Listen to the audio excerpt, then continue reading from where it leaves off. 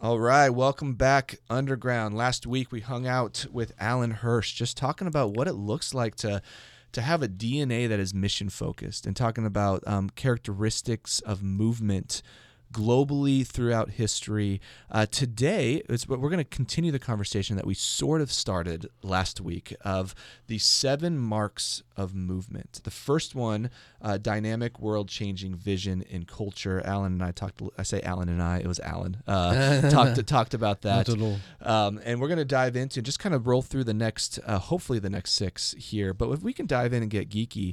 But Alan, welcome back again, Thank you, my brother. friend. It's good to be back. I'm so glad you're here, man. It's such a blessing for you to be here in Kansas City. And we talked about just the impact that you've had both on this network, on me personally. You know, I know you and Rob are really close. Yeah. So, brother, just appreciate all that you have offered us, and so even your time right now. Thank you. It's good. It's a joy. Right My on. privilege. Right on.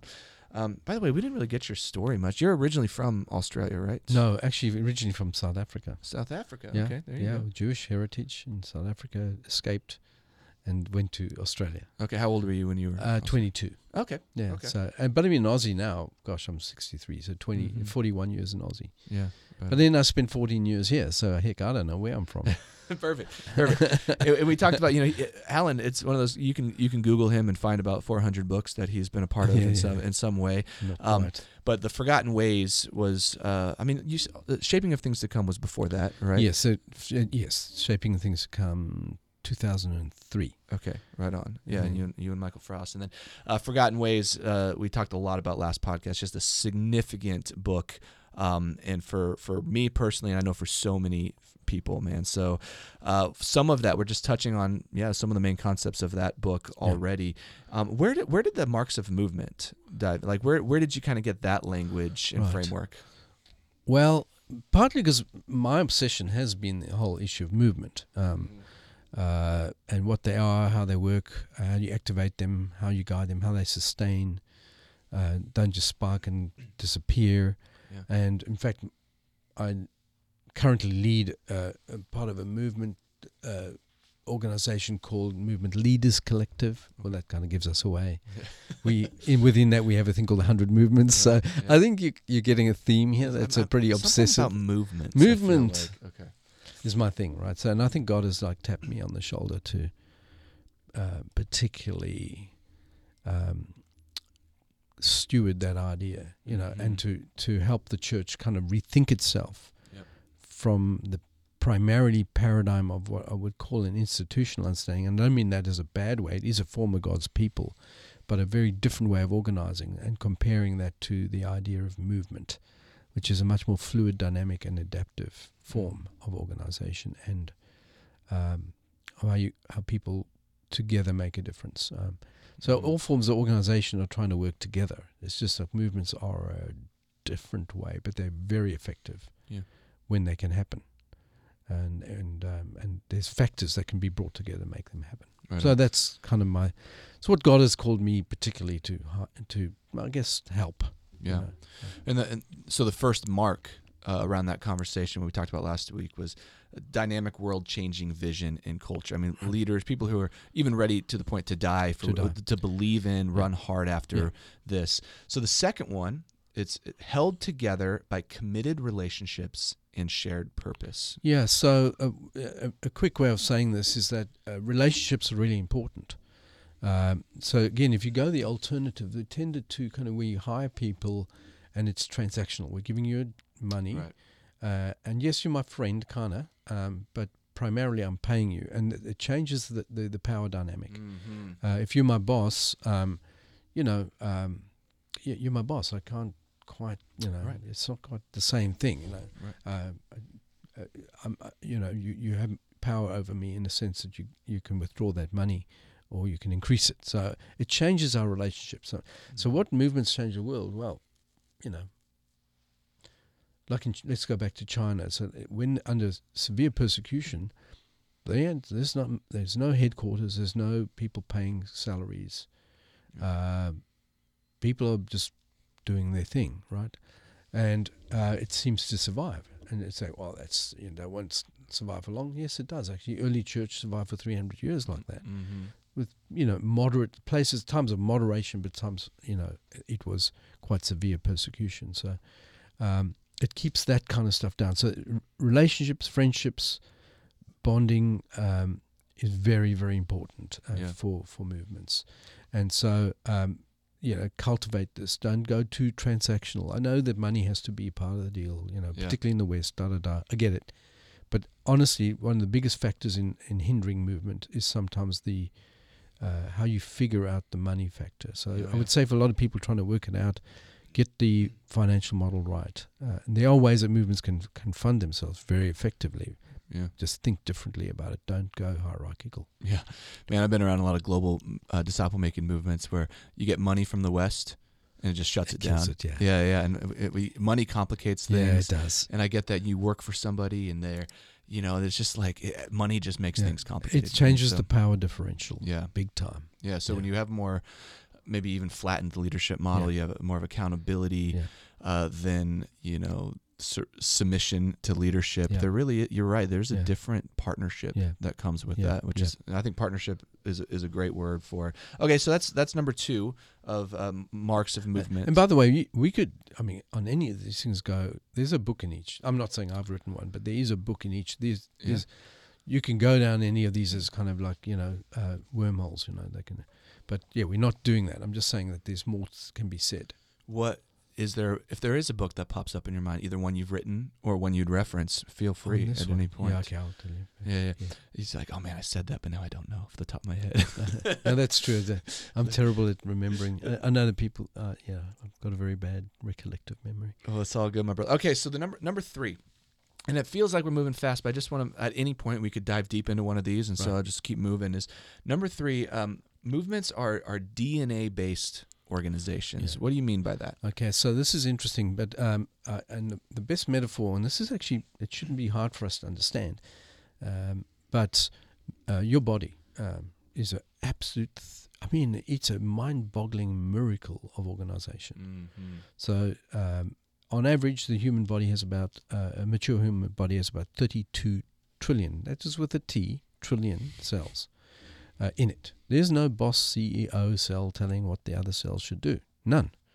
It's completely self-organizing. Mm-hmm. And why is that the case? How does it do it? Because it's of DNA. And DNA is the common factor in every cell. So you scrape your toe cell, darned if it hasn't got your brain code in it. What the heck is it doing down there? Because actually each cell contains the potential for the whole.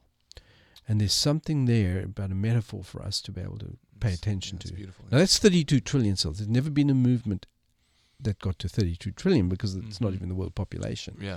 So I'm saying pay attention there. And so DNA is the kind of your genetics of organizations. It's the core things that maintain your identity as you multiply.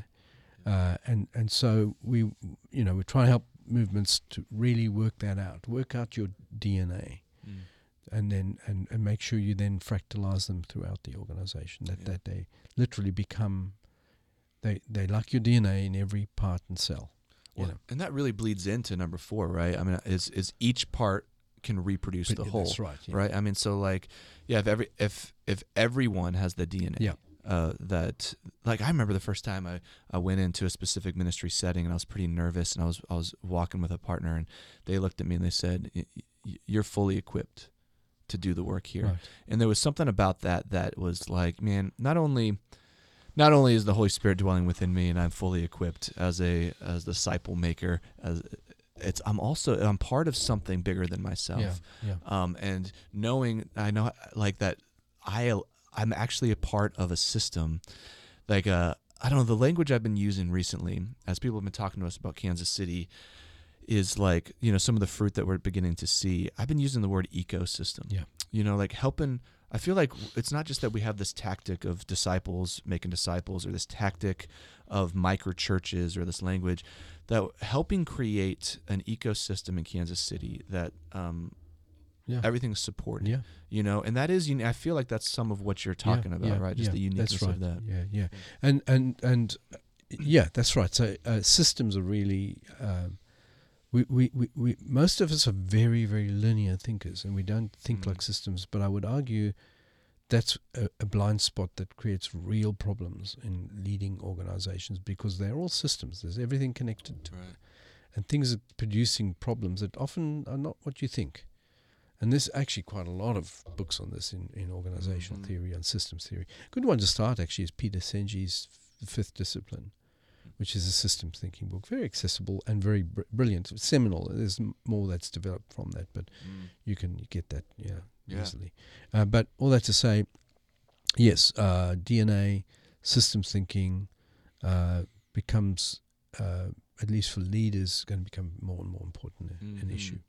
Which obviously all of these kind of bleed into one another, because the next one is structure. The marks of a movement is the structure as a decentralized network. And I'd love to. Yeah, I know that you and Rob wrote a book on this idea of like, how do you stay organic, not hierarchical, not controlling, right? How do you and be really intentional about that, while also be super intentional about creating a system that is in itself decentralized? Like it's somehow balancing this organic and the structured way. And I'd love to, Well, so networks, the key idea there is that, networks become the important thing. Rather than more hierarchical forms of organization, networks are, every agent is somewhat free and independent, but not. Well, they are, but they kind of belong to something bigger than themselves. Yeah. And then, like you guys use the word hubs. So hub is classic network language. Nodes, hubs, and which are just, a node might be a few small relationships kind of together, but a hub is a kind of more concentrated form of it. You'll find that in networks, and this is like geeky again too. Let's do it. These play incredibly important in connecting others. So the connection factors, they're complex to hold together. By the way, networks require a certain kind of leadership, and again, this raises the issue of the apostolic we raised last week, particularly as the translocal networker. You have to have translocal capacities if you're going to go movemental, because otherwise the thing falls apart. Or you just say, well, we'll birth babies, we won't have anything to do with them. Well, that's very irresponsible too, by the way. You somehow are responsible for the generations that come after you. Yeah. If you're starting them, right? So parenting, good example. You don't have babies and don't care for them. So this idea of translocal networking becomes very critical. By the way, I should leverage off the one just before about each part can reproduce the whole. You can do serious double dives into this, and it's called holographic organization for those who want to go down there. But we simply use we use the metaphor of starfish, and the starfish or the spider as a good comparison to the thing about the starfish. Again, I'm not laboring this because you guys all know this stuff. The starfish each part can reproduce the whole. Now, in other words, each agent in the system is equipped enough to be able to kind of do, so you don't over specialize, everyone's got to be a generalist to be able to kind of be able to do all the functions of ecclesia or church. So you train everyone to do that, and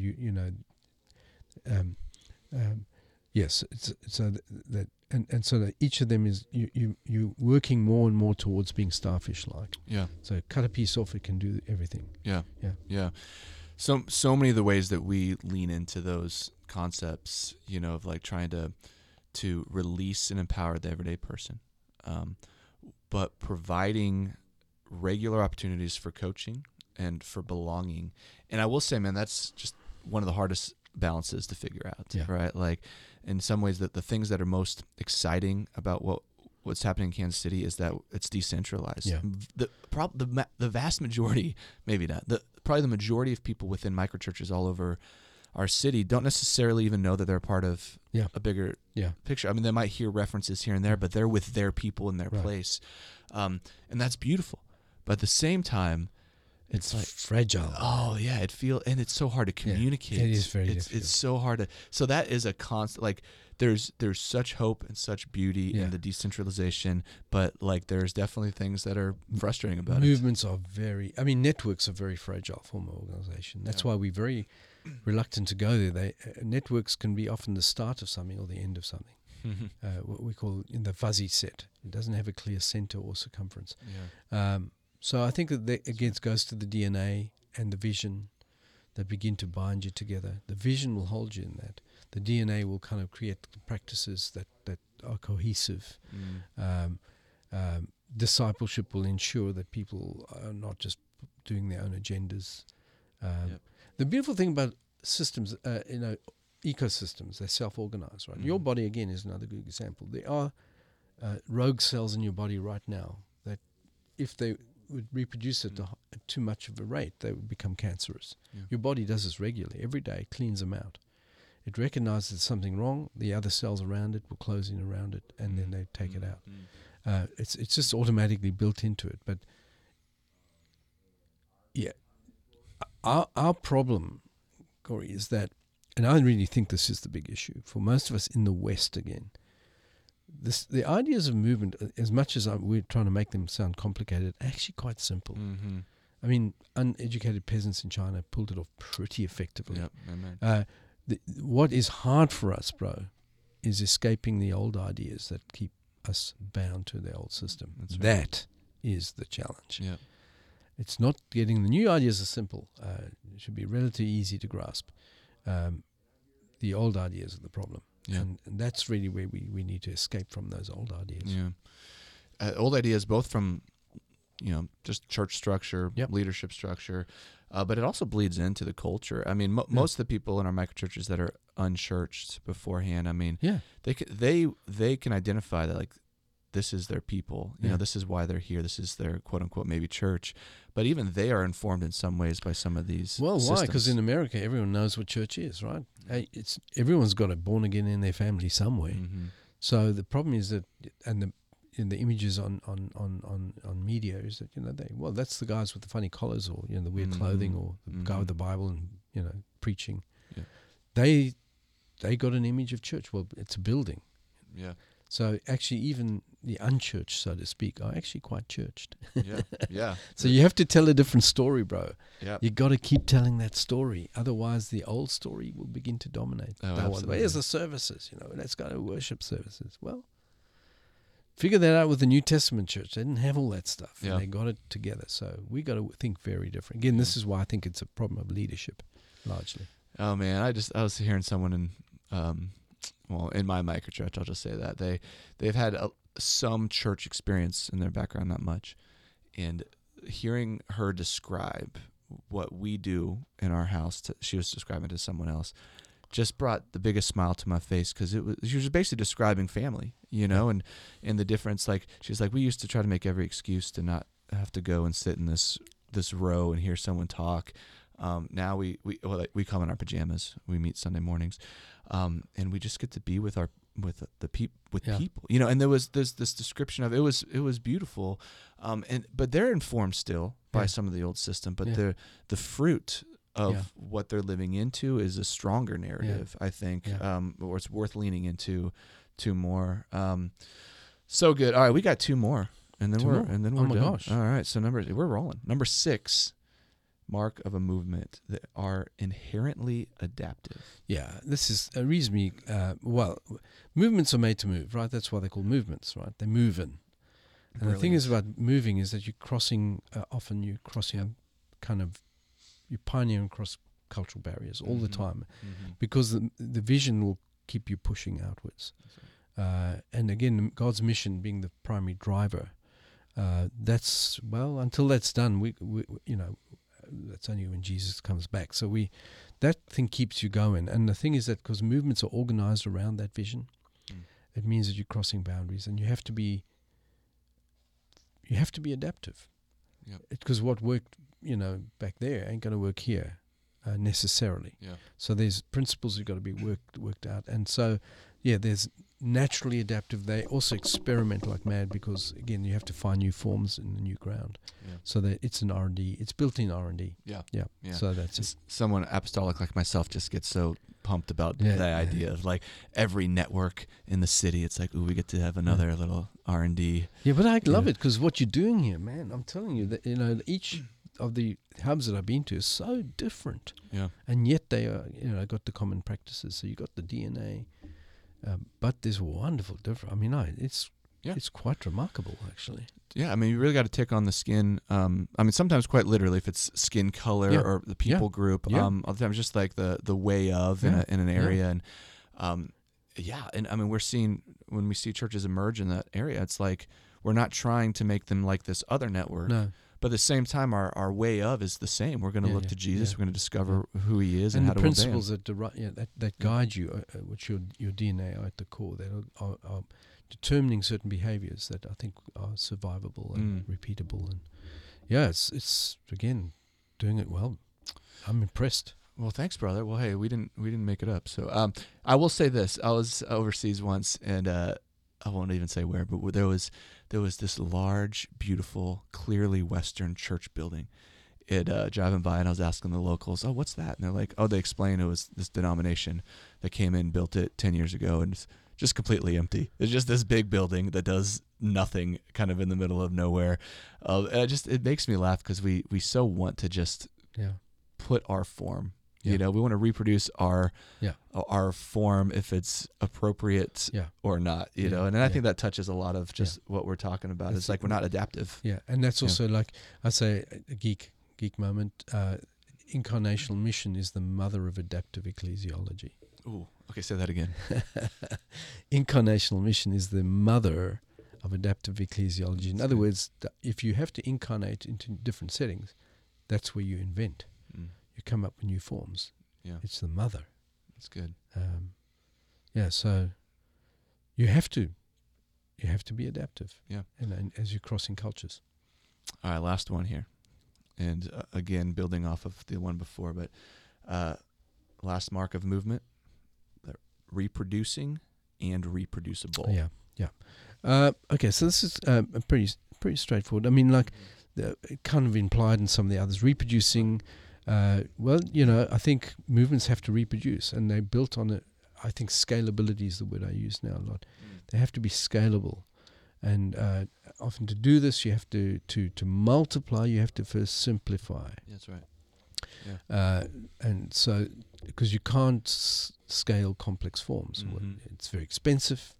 They don't scale. Have you noticed? Right. So most forms of ecclesia in the West are very, very unscalable. Yeah. And again, education requirements as well as the budgetary requirements just don't make for it. Buildings, it's expensive and it can't scale, and the average person can't do it. So it's professionalist, and that's the problem. So reproducing is a commitment to reproduction and to scalability. Reproducible is making sure that what you're doing can be scaled. If you can't scale it, if it doesn't easily reproduce, don't do it, because you're factoring into your system things that are going to block you later on. So it's a simple thing. Pay it forward is often the image I use, the movie. And you should watch it if you haven't. It's old now, but it's a brilliant movie about don't pay me back, pay it forward to 3 people, don't pay me back, pay it forward to 3 people, and it just goes on from there. So that's how movements take place. Don't make it so complicated that the average dedicated disciple can't pull it off. Yeah, that's good.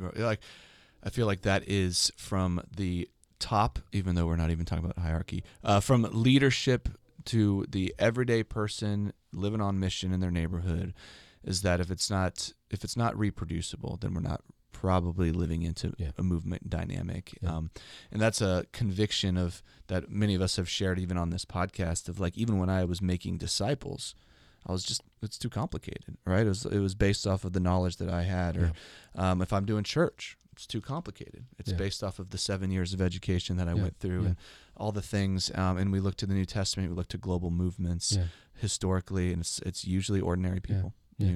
And again, this on the discipleship thing is that don't do one-on-one. It's not reproducible. Yeah. In fact, it's going to bog you down very quickly. So to work with groups like Jesus did. That's right. So, there's different ways you can do that. There's some good insights coming from movements in that. So don't do one-on-one. It's a mistake. Yeah, yeah. Well, you can, but don't make that your standard. Don't make it your only thing, your main thing. Absolutely, yeah. Plant the gospel in groups, mentoring groups, discipling groups. 3, 4, 7, all that kind of stuff. Yeah, 12. Absolutely, man. always bringing someone with you in general, you're going to be able to reproduce that's it. right. And it also keeps it in front of you. It's like, I need to remember that this needs to be reproducible to the point that I'm modeling it for someone, that I can't just be too complicated. And you usually know when you're around the people who making it too complicated. And it's like, I find myself around those pockets a lot, and I'm just like, it's a conversation later. Put your arm around them and be like, dude, you're awesome. I love how much you know. But remember, we need to make this reproducible. All right, so I'm just going to go through one last time before I say thanks and goodbye to our friend Alan. But 7 marks of movement. Number 1, dynamic, world-changing vision and culture. Number 2, held together by committed relationships and shared purpose. Number 3 are DNA-based organizations. Number 4, each part can reproduce the whole. Number 5, structure as a decentralized network. 6 are inherently adaptive. And lastly, number 7 are reproducing and reproducible. I hope this was helpful for you all as you got to sit and just listen to, one of the, I don't want to build you up too much here, Alan, but one of the most significant voices in just understanding dynamics of movement on a both large and small scale. I hope this is, both practical and informative for you. And Alan, I just want to give this, you have the last word here, brother. Is there something, even your time in Kansas City, or, often we'll end a podcast with basically saying, if the Lord would have a word for you to speak over this network, this city, want to just kind of give that moment for you to kind of speak that. And usually I ramble here for a second so you can think about it. But yeah, man, we'd love to just give you the floor for the last 30 seconds or minute or so to speak whatever you feel like the Lord has. I think again, no, I'm not having enough time to think of that, but my instinct would simply say, I think you're doing it so well, and there's a level of instinct, but there's clever leadership going on behind it, which is really good. But trust the leadership. I think it's really good. And humble. I've seen it this week, and it's beautiful. Of hanging out with Robert, and I've known him for a long time, and I've always loved the man. But I tell you what, my love and respect for the dude has gone up like seriously. It's just poetry in motion. I would simply say, and you're also coming to a level, I think, of inflection point where how do you organize to the next level. Mm-hmm. And so carefully negotiate this as you go into the next level. So you go into, how do you keep your DNA together, work at that. Mm-hmm. That's going to be a big issue. Use APES to the max at every level of organization. Mm-hmm. And I think, follow the MDNA dynamics, and I think you'll be fine. Yeah. Amen. Yeah. All right, brother. I appreciate you so much. Thank you for your wisdom and your time, and we will talk to you later. Thanks, brother. All the way.